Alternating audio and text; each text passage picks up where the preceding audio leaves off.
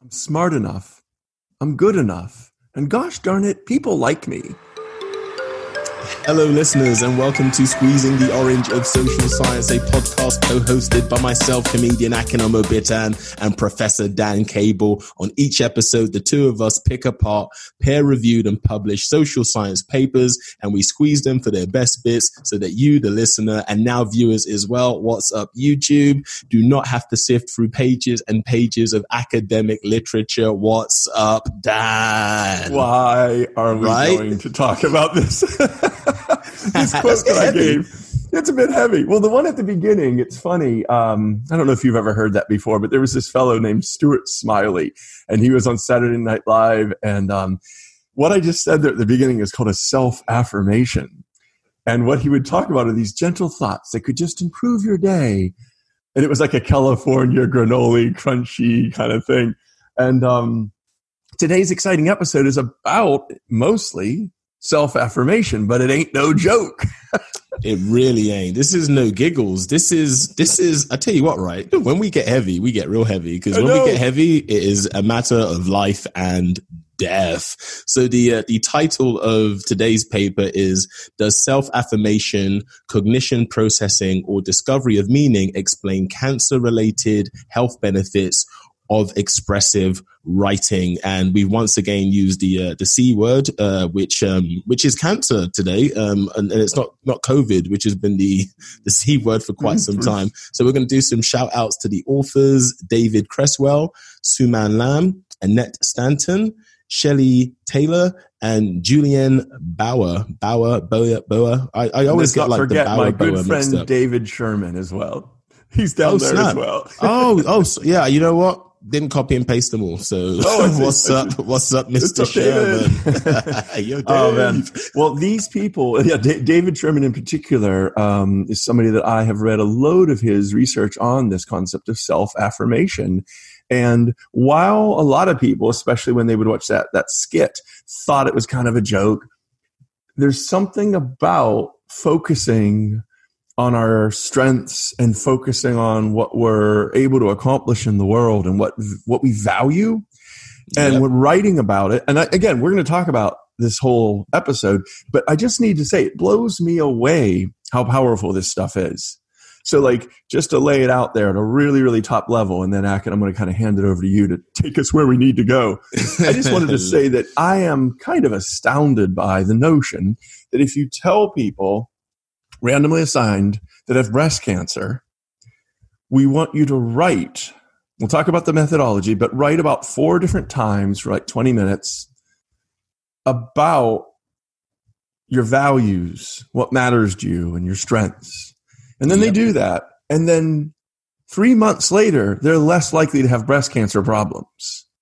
Like that's almost like gibberish. You almost can't imagine that that's possible. And yet there are study after study after study after study showing there are these enormous health benefits of expressing things about yourself. And what this paper seems to do is unpack why. Why does writing about yourself and your emotions and so on, why does that matter? So what would you say about that? Yeah, in addition to that, I would add that this study is especially focused on the positive. So when we talk about self-affirmation, like with the intro there, it's like, I'm good enough, I'm strong enough, I'm fast enough, whatever it is.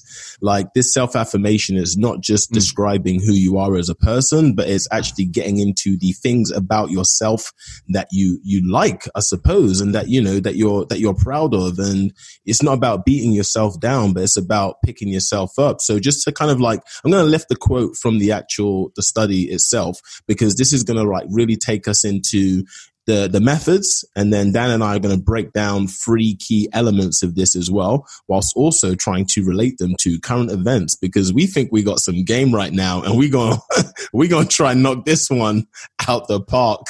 So the quote from the authors reads, set a high bar. This is my self-affirmation, right? We're going to knock this out the park. Good work. I'm with you. I'm just following. I'm trying to look for your dust and follow in that direction. So the quote reads, expressive writing studies show that writing about one's positive experiences or a best possible future self produce improvements in health and well-being. And as Dan said, this is kind of mystic, man. Like, so with this podcast, what we love to do is find papers that have a bit of a counterintuitive element to it, in the sense that we think we behave one way, but, you know, the research suggests another. We think one way, research suggests another. But we also like to pull out studies that kind of have a bit of magic in them, where even reading this one, the researchers, there's still a lot of research where many social scientists, psychologists, people scratching their heads still over what exactly is going on here, where an act that you do that requires some mental focus and some positive thinking, how is it that this is now able to have physiological and physical benefits to human beings? And right. Just off the top, right, let me just get a little bit zany. I believe that we need to accept that we need to accept the importance of our mind, our body, and our spirit. And I feel like, you know, science has a lot of answers, but I feel like, you know, on the spiritual side, science doesn't really delve into that space. Science delves in the mind in terms of like psychology and sociology, the body in terms of like, you know, whatever it is that doctors do. But when it comes to the spirit, I think this might be why there's some, like, in quote marks, magic in science, because that stuff is difficult to measure, observe, loads of skepticism about it. Like, you know, it's like kind of like unknown knowns or unknown unknowns. But man, if you want to take like just a bit of a leap of faith, and I'm not pushing anyone in any direction towards spirituality or religion or anything like that, but goodness me. Okay, DC. Something's happening. Right? Something's happening. Well, like, okay, so do you remember, I think it was about 4 months ago, one of our episodes was like, you have people write about job loss and like kind of like how they're going to overcome that. And then those people were statistically significantly less depressed and sort of down and statistically more likely to get reemployed. That was a pretty cool study. What this one does is really takes it a couple steps forward. And I actually have a list here where there's 2 decades of evidence on this now. So there's this huge literature where basically expressive writing, the kind of stuff we're going to talk about here, where you just write about, you know, your values and so on and your strengths.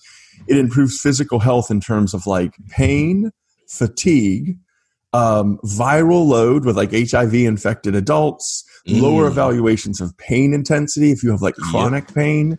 It improves health in breast cancer patients, mental and physical health in college students. And like, they just go through this lineup. And by the time you're done with that, I mean, number one, you're kind of convinced because these are like different researchers at different universities looking at different types of health, mental and physical health.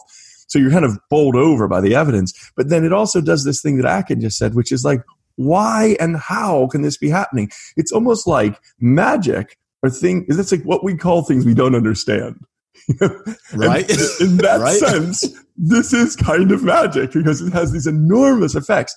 And what I'm kind of, you know, thrilled about with this study, what I think is so cool is they did their best to start unpacking that. And so I'm going to push us toward the actual study a little bit. Let's do it. Well, because what they did is clever and a little unusual. They went back to a study that had already proved this relationship where they randomly assigned people these different conditions of writing. And then just at the top level, they replicated that effect using the same data, but then all those people wrote all that stuff. And what they did is they coded it. So in study 1, they looked at, were they in the sort of condition writing about values or were they writing about another thing? That's one thing. And then did their heart sort of, I don't know what it was exactly. We'll have to kind of get into their heart rate or something to do with like the heart. But like, we're going to look at their heart We'll look at the heart stuff. And then we'll look at the heart after. And then 3 months later, there was a before heart thing and an after heart thing. And then what happened is at the end of the 3 months, they sort of learned all this stuff about like, how are you feeling basically? And how many doctor's visits do you have? And how are your symptoms going and stuff? And then they took that data, replicated it, and sort of unpacked why. And I think that's the powerful part of this study. Do you want to go into those, or shall we go into those different conditions? Because they actually had people writing about different types of things. They randomly. Let's kind of like, let's get a bit kind of like gritty. Let's get our hands dirty, Dan. So off the top. So this was 63 early stage female breast cancer patients. So we're talking about stage 1 and 2. If you know kind of like much about cancer, but to the best of my knowledge, the highest stage is stage 4. And I believe you had stage 4 cancer. I couldn't believe it. Yeah, I couldn't believe when a doctor told me that, but that was it's what they said. And I mean, the worst thing about stage 4 is there aren't any more stages. And so when you're told that, it's almost like get your affairs in order time. I mean, it was really, really traumatic. So these are stages 1 and 2, and stage 1 can be like you're kind of getting it before it even became a problem, if you get it early enough. So this is like heavy science. Like this isn't like kind of like, let's get some college students in a lab and we'll like do some kind of like mind tricks with them, which Dan and I love covering on this podcast. Let's get weird with college students. But this one, so this is like 63. They ended up with 60 in total, but this was like 60 total like female cancer breast patient cancer. Oh my God. Okay. So anyway, the all age the words was, are right. They're just in the wrong order. The words just so the age range was between 21 and 76. And I mentioned that there was 63 originally and it dropped down to about 60. And this was due to, so this is how heavy this research is. So a couple of people had to drop out due to their cancer recurrence. So like, I believe like things kind of got a bit heavier for them, and they said that one person just wasn't interested. And from what I've kind of like seen about, I believe like chemo and different cancer therapies, especially like watching several episodes of Breaking Bad, a lot of that therapy can just leave you just not being interested in anything. This is just my observation through pop TV. So the procedure itself was to get all of these participants to write 4 essays about their breast cancer experience, and this was over like a 3-week period. And to the best of my knowledge, Dan, you might want to correct me here, but it says that they wrote 4 essays. But this was 4 essays over a 3-week period. But then they did this like month. Was it that they did this monthly? No, I think that they literally just wrote the 4 essays over this 3-week period. I mean, maybe we'll dig into this, but there were 4 writing sessions for sure, because that's what ended up getting coding. And they were told to write continuously for 20 minutes. And it is worth pointing out that that's not nothing. While on the one hand, if it helps your cure rate and your pain and all that more than, like if somebody told you go for a walk and it'll make you better, you would. But to sit there for 20 minutes, you do have to commit to it a little bit. It's almost like journaling. And then what they did is there were 3 different things that they could write about, and they were randomly assigned these 3 different things. So some people were randomly assigned to a condition where they wrote for 20 minutes 4 times about their deepest thoughts and feelings regarding their experience with breast cancer. So that one's called emotional expression. Second one is some people were randomly assigned to a different condition where they were also writing for 20 minutes, but they were writing about positive thoughts and feelings regarding your experience with breast cancer. So what's interesting here is this is about like strange, maybe sounds strange to say it out loud, but what are the benefits that you experienced through this? And that sounds crazy, but I and many people actually have like a sort of a post-traumatic growth.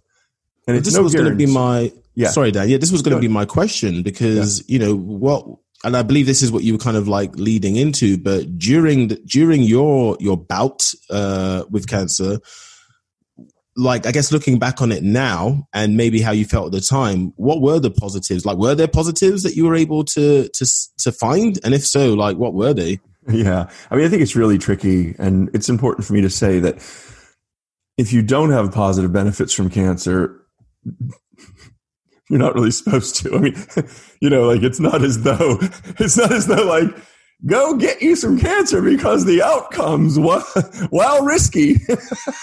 I mean, I don't want anybody to think that, but you're not an advocate. I know exactly. But sometimes what happens is you come out the other side of any kind of trauma. I mean, losing a spouse, losing a child.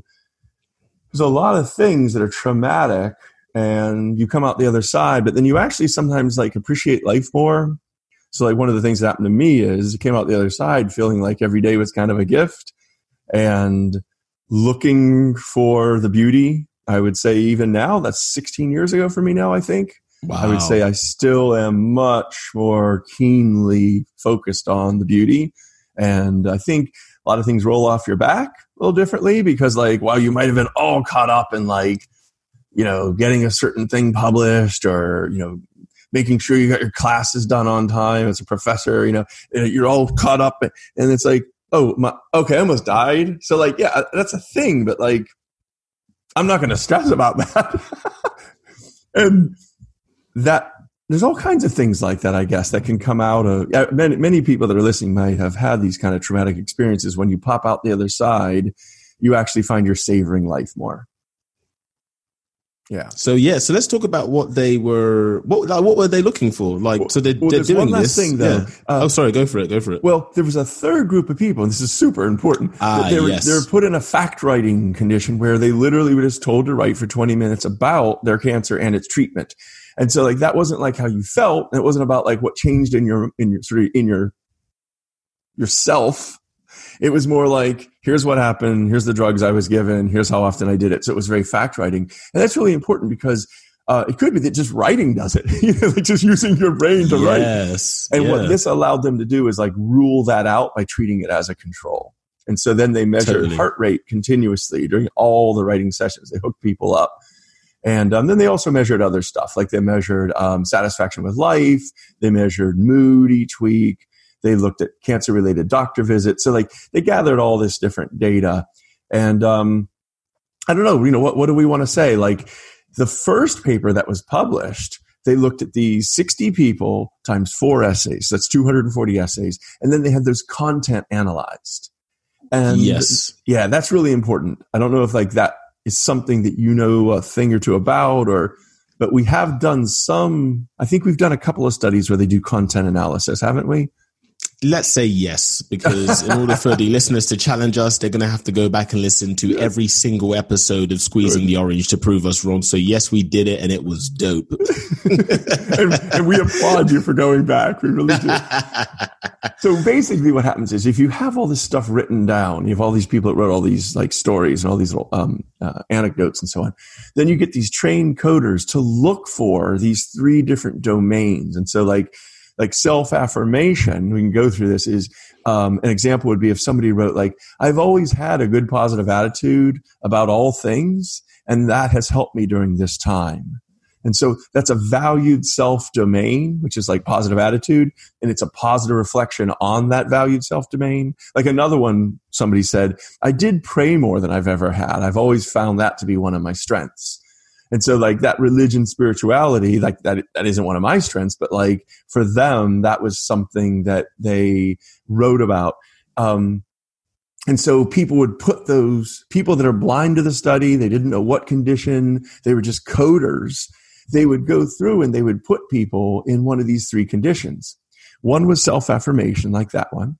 Another one was cognitive processing.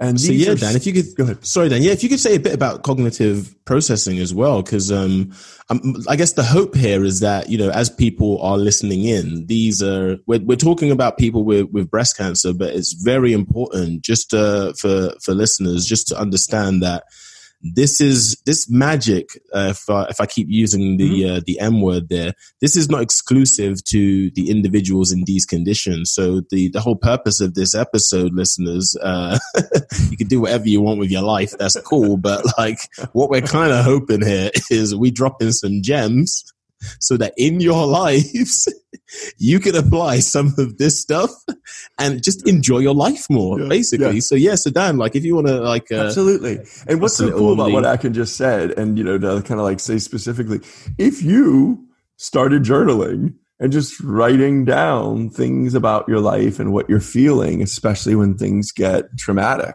and that can be positive or negative, like it's traumatizing to have a baby or fall in love. And it's traumatizing to have cancer or sort of lose a spouse. I mean, weird stuff happens in this world of ours. Anyway, the evidence would be that it's really likely that if you focus that on positive reflections, about your valued self-domains, that would help you. That would actually help you cope and deal with that better. They also, in this study, though, looked at cognitive processing. And what that is this is the process of actively thinking about the positive aspects of this trauma, in this case, cancer. So like this would be people saying things like, I feel I can look forward to a long life because I was really fortunate to have detected mine early. So even though that's shitty that I got cancer, and you could say like, why me? Another way to process that is to say, luckily I was detected at stage 1 or 2 and not 4. Luckily, totally. I was born at a time when we have chemotherapy instead of just like, carted out back. You know what I mean? And there's a third one. There's a third. And just before the third as well, if you can hold on to that as well, because I feel like this second one is super important, especially considering the current state of the world with this pandemic. And from my personal observation, within my circles, personally, professionally, friends, family, it seems to be the individuals that have been able to put a positive spin. And I don't mean spin as in like, what the politicians do, but like pretty much what Dan describes, like to be in the experience and in the throes of a pandemic and then say, okay, then, well, maybe this has given me more headspace. Maybe this has given me more time to exercise. Maybe this is giving me, like an opportunity to slow down. Maybe when I'm, not commuting to work every day, I'm sleeping more. And it's the individuals who are aware of the threat, but seem to be focused on the opportunities, should I say. Yep. From what I've observed, they seem to be happier. They seem healthier mentally and physically as well. And it's my assumption / prediction, and we can kind of use the science here to back this up, that, give it a few more months. Like, we've just started summer now. I imagine this kind of resolve is going to come in very handy in autumn and in winter when it's colder and the days are shorter, and the people who have really exercised that ability to find the positives. I believe that, these individuals are on, if we're just kind of looking at like, on average, I feel like they're going to really come out of this a lot stronger. So I just wanted to throw that in as well. It's also, thank you for saying that, Akin.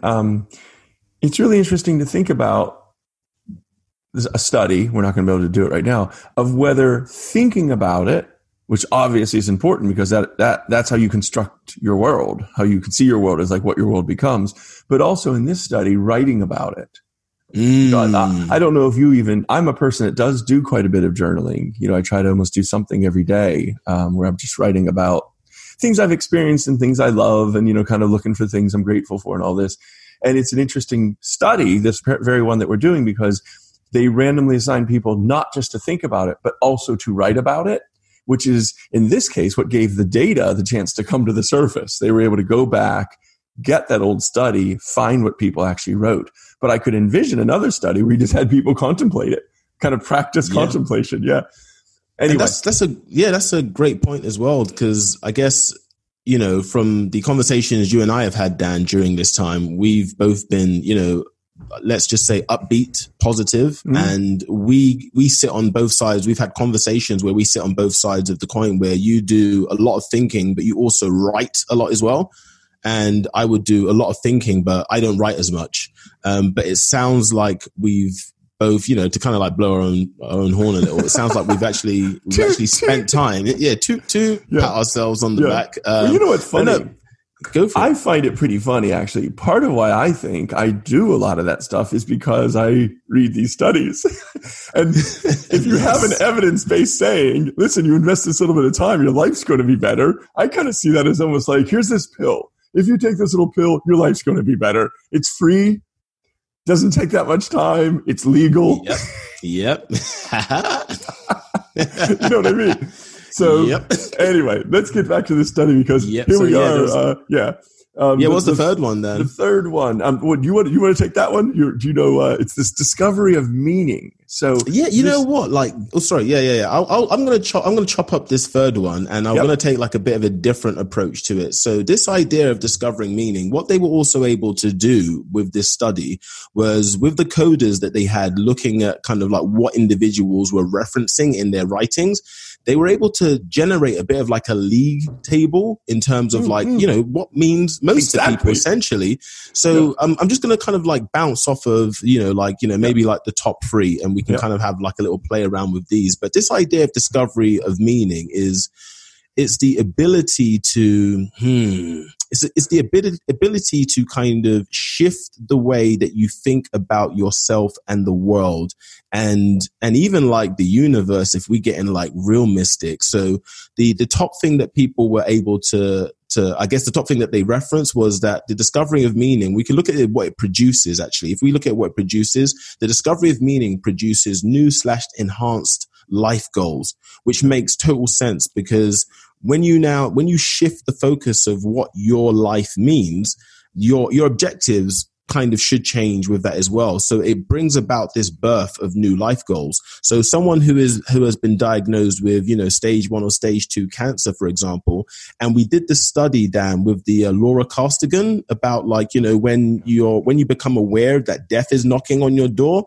like it changes your priorities, for example. Right. So someone who is diagnosed with cancer, they might start thinking to themselves, well, actually, maybe like the meaning of life is to spend more time with my loved ones. Maybe the meaning of time is to seek some sort of like, I don't know, spiritual enlightenment or to create some kind of like fine art. But this idea of having meaning injected into your life in a traumatic way, let's say, can shift and create like new and enhanced life goals. The next one was that it seems to have this ability to promote greater mindfulness, awareness of the present moment. And I'll link this a bit to the current situation with the pandemic, because this is one of the things that the pandemic has done for me, where it's kind of like melted time. Like I don't really see, you know, morning, afternoon, evening, Monday, Wednesday, Saturday. It's kind of like, you know, I can't remember if something happened like yesterday or like a week ago.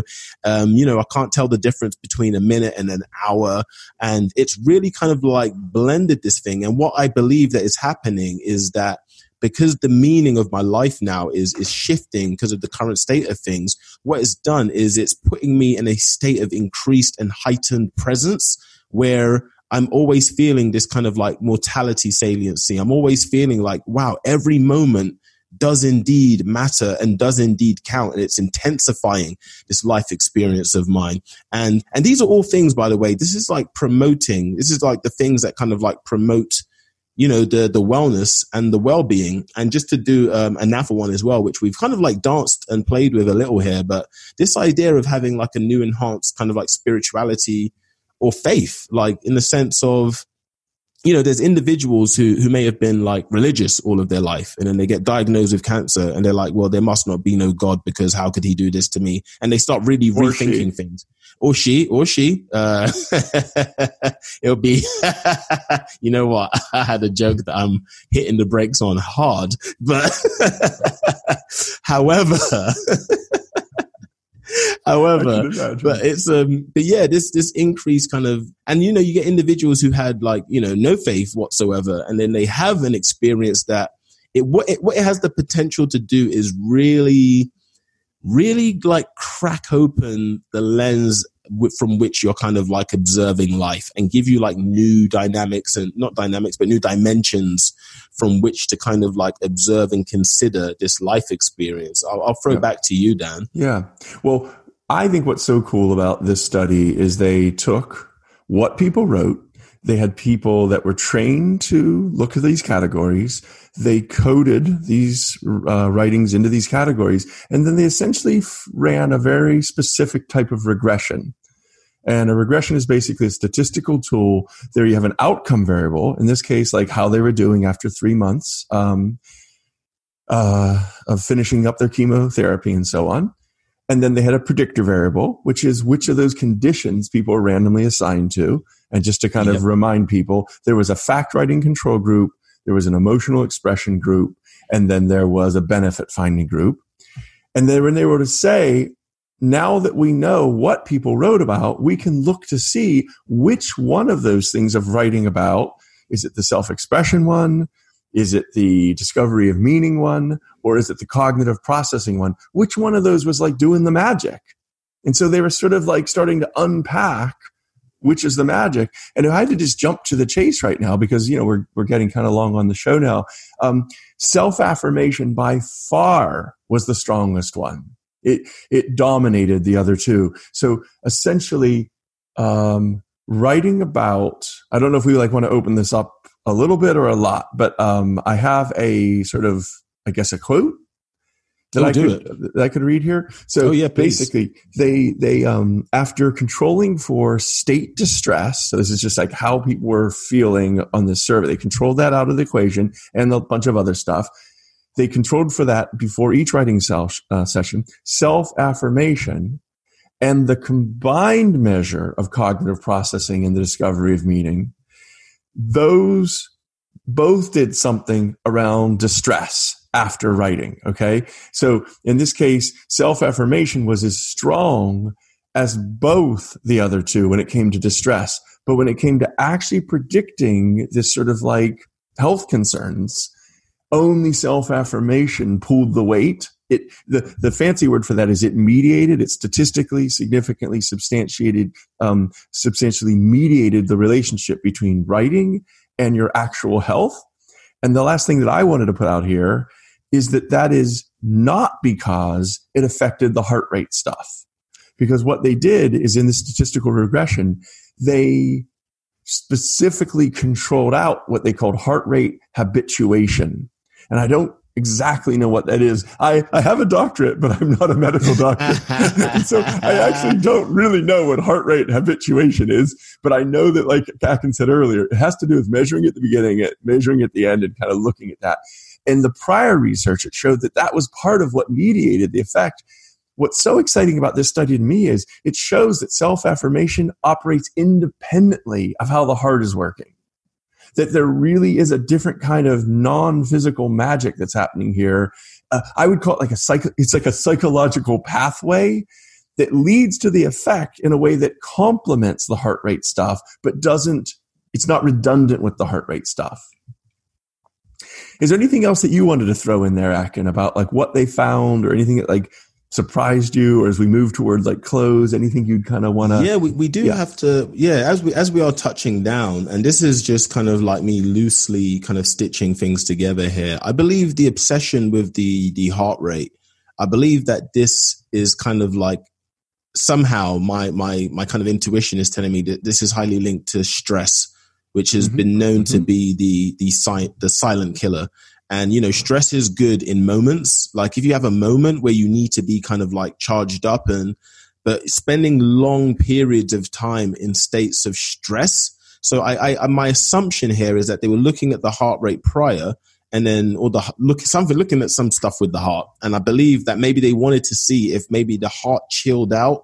Like, did the heart just kind of like cool it after this kind of like self-affirmation? And I think that's was that then an indicator to then suggest that this was like producing lower levels of stress? Because they did write a fair bit about stress in this study. Yep. And like I just said, like for a while now, stress has been known to be like the silent killer. Like we all got to chill out, man. We all got to take some time to like pull out a deck chair, sit in the sun, read a good book, like confront the stuff that's going on in your life, like confront it head on. But you've also got to treat yourself well. Like you've got to make sure that your diet, your exercise, but your mind as well. Like you got to take some time to just chill. Well, one of the things I really like about this study, and I would like to close, this can be my last comment I think that one of the ways that you can chill, or find a peace in that, I can say it that way, is this quote that by fulfilling the need to self-affirm, which is basically with protecting yourself. And I don't mean like your physical self. Self-affirmation is a way of protecting your self-integrity, like who you are. Here's this quote: by fulfilling the need to protect your self-integrity in the face of threat, self-affirmation enables people to deal with the threat. So it's almost like it becomes a way to help your heart chill out. It becomes a way to deal with stressful life events in a way that's less defensive and more adaptive. And I think this goes the whole way back to the beginning when I kind of did that jokey thing about Stuart Smalley on Saturday Night Live. Yeah. You know, that was a joke and people laughed at him, and he even had a book, and then he had a movie and all this stuff around him. And it was like a joke. So he did pretty well off of that. Yeah, right. It was a joke, but check out this book deal. I love it. So where I just wanted to dismount as we go out of this thing is just to say that a lot of things that we laugh at, like self-affirmation, it turns out there's a really good science right underneath it. And as you start to unpeel that, there are very viable ways, like in this case, writing about your strengths, your values, what matters to you is a way to activate that. And, again, as Akin said, lead a better life. So I'm going to sign off with that one, Akin. Dope. So listeners, thank you once again for rocking with Squeezing the Orange. Let's see. When you see us posting up on LinkedIn, Twitter, Facebook, hit share. If you're enjoying this, then the chances are that the people that you know will enjoy it. And if the people that you know won't enjoy it, get new friends, man, because they're lames. So if you're on iTunes, give us a 5-star review. That would be handy to help promote the podcast as well.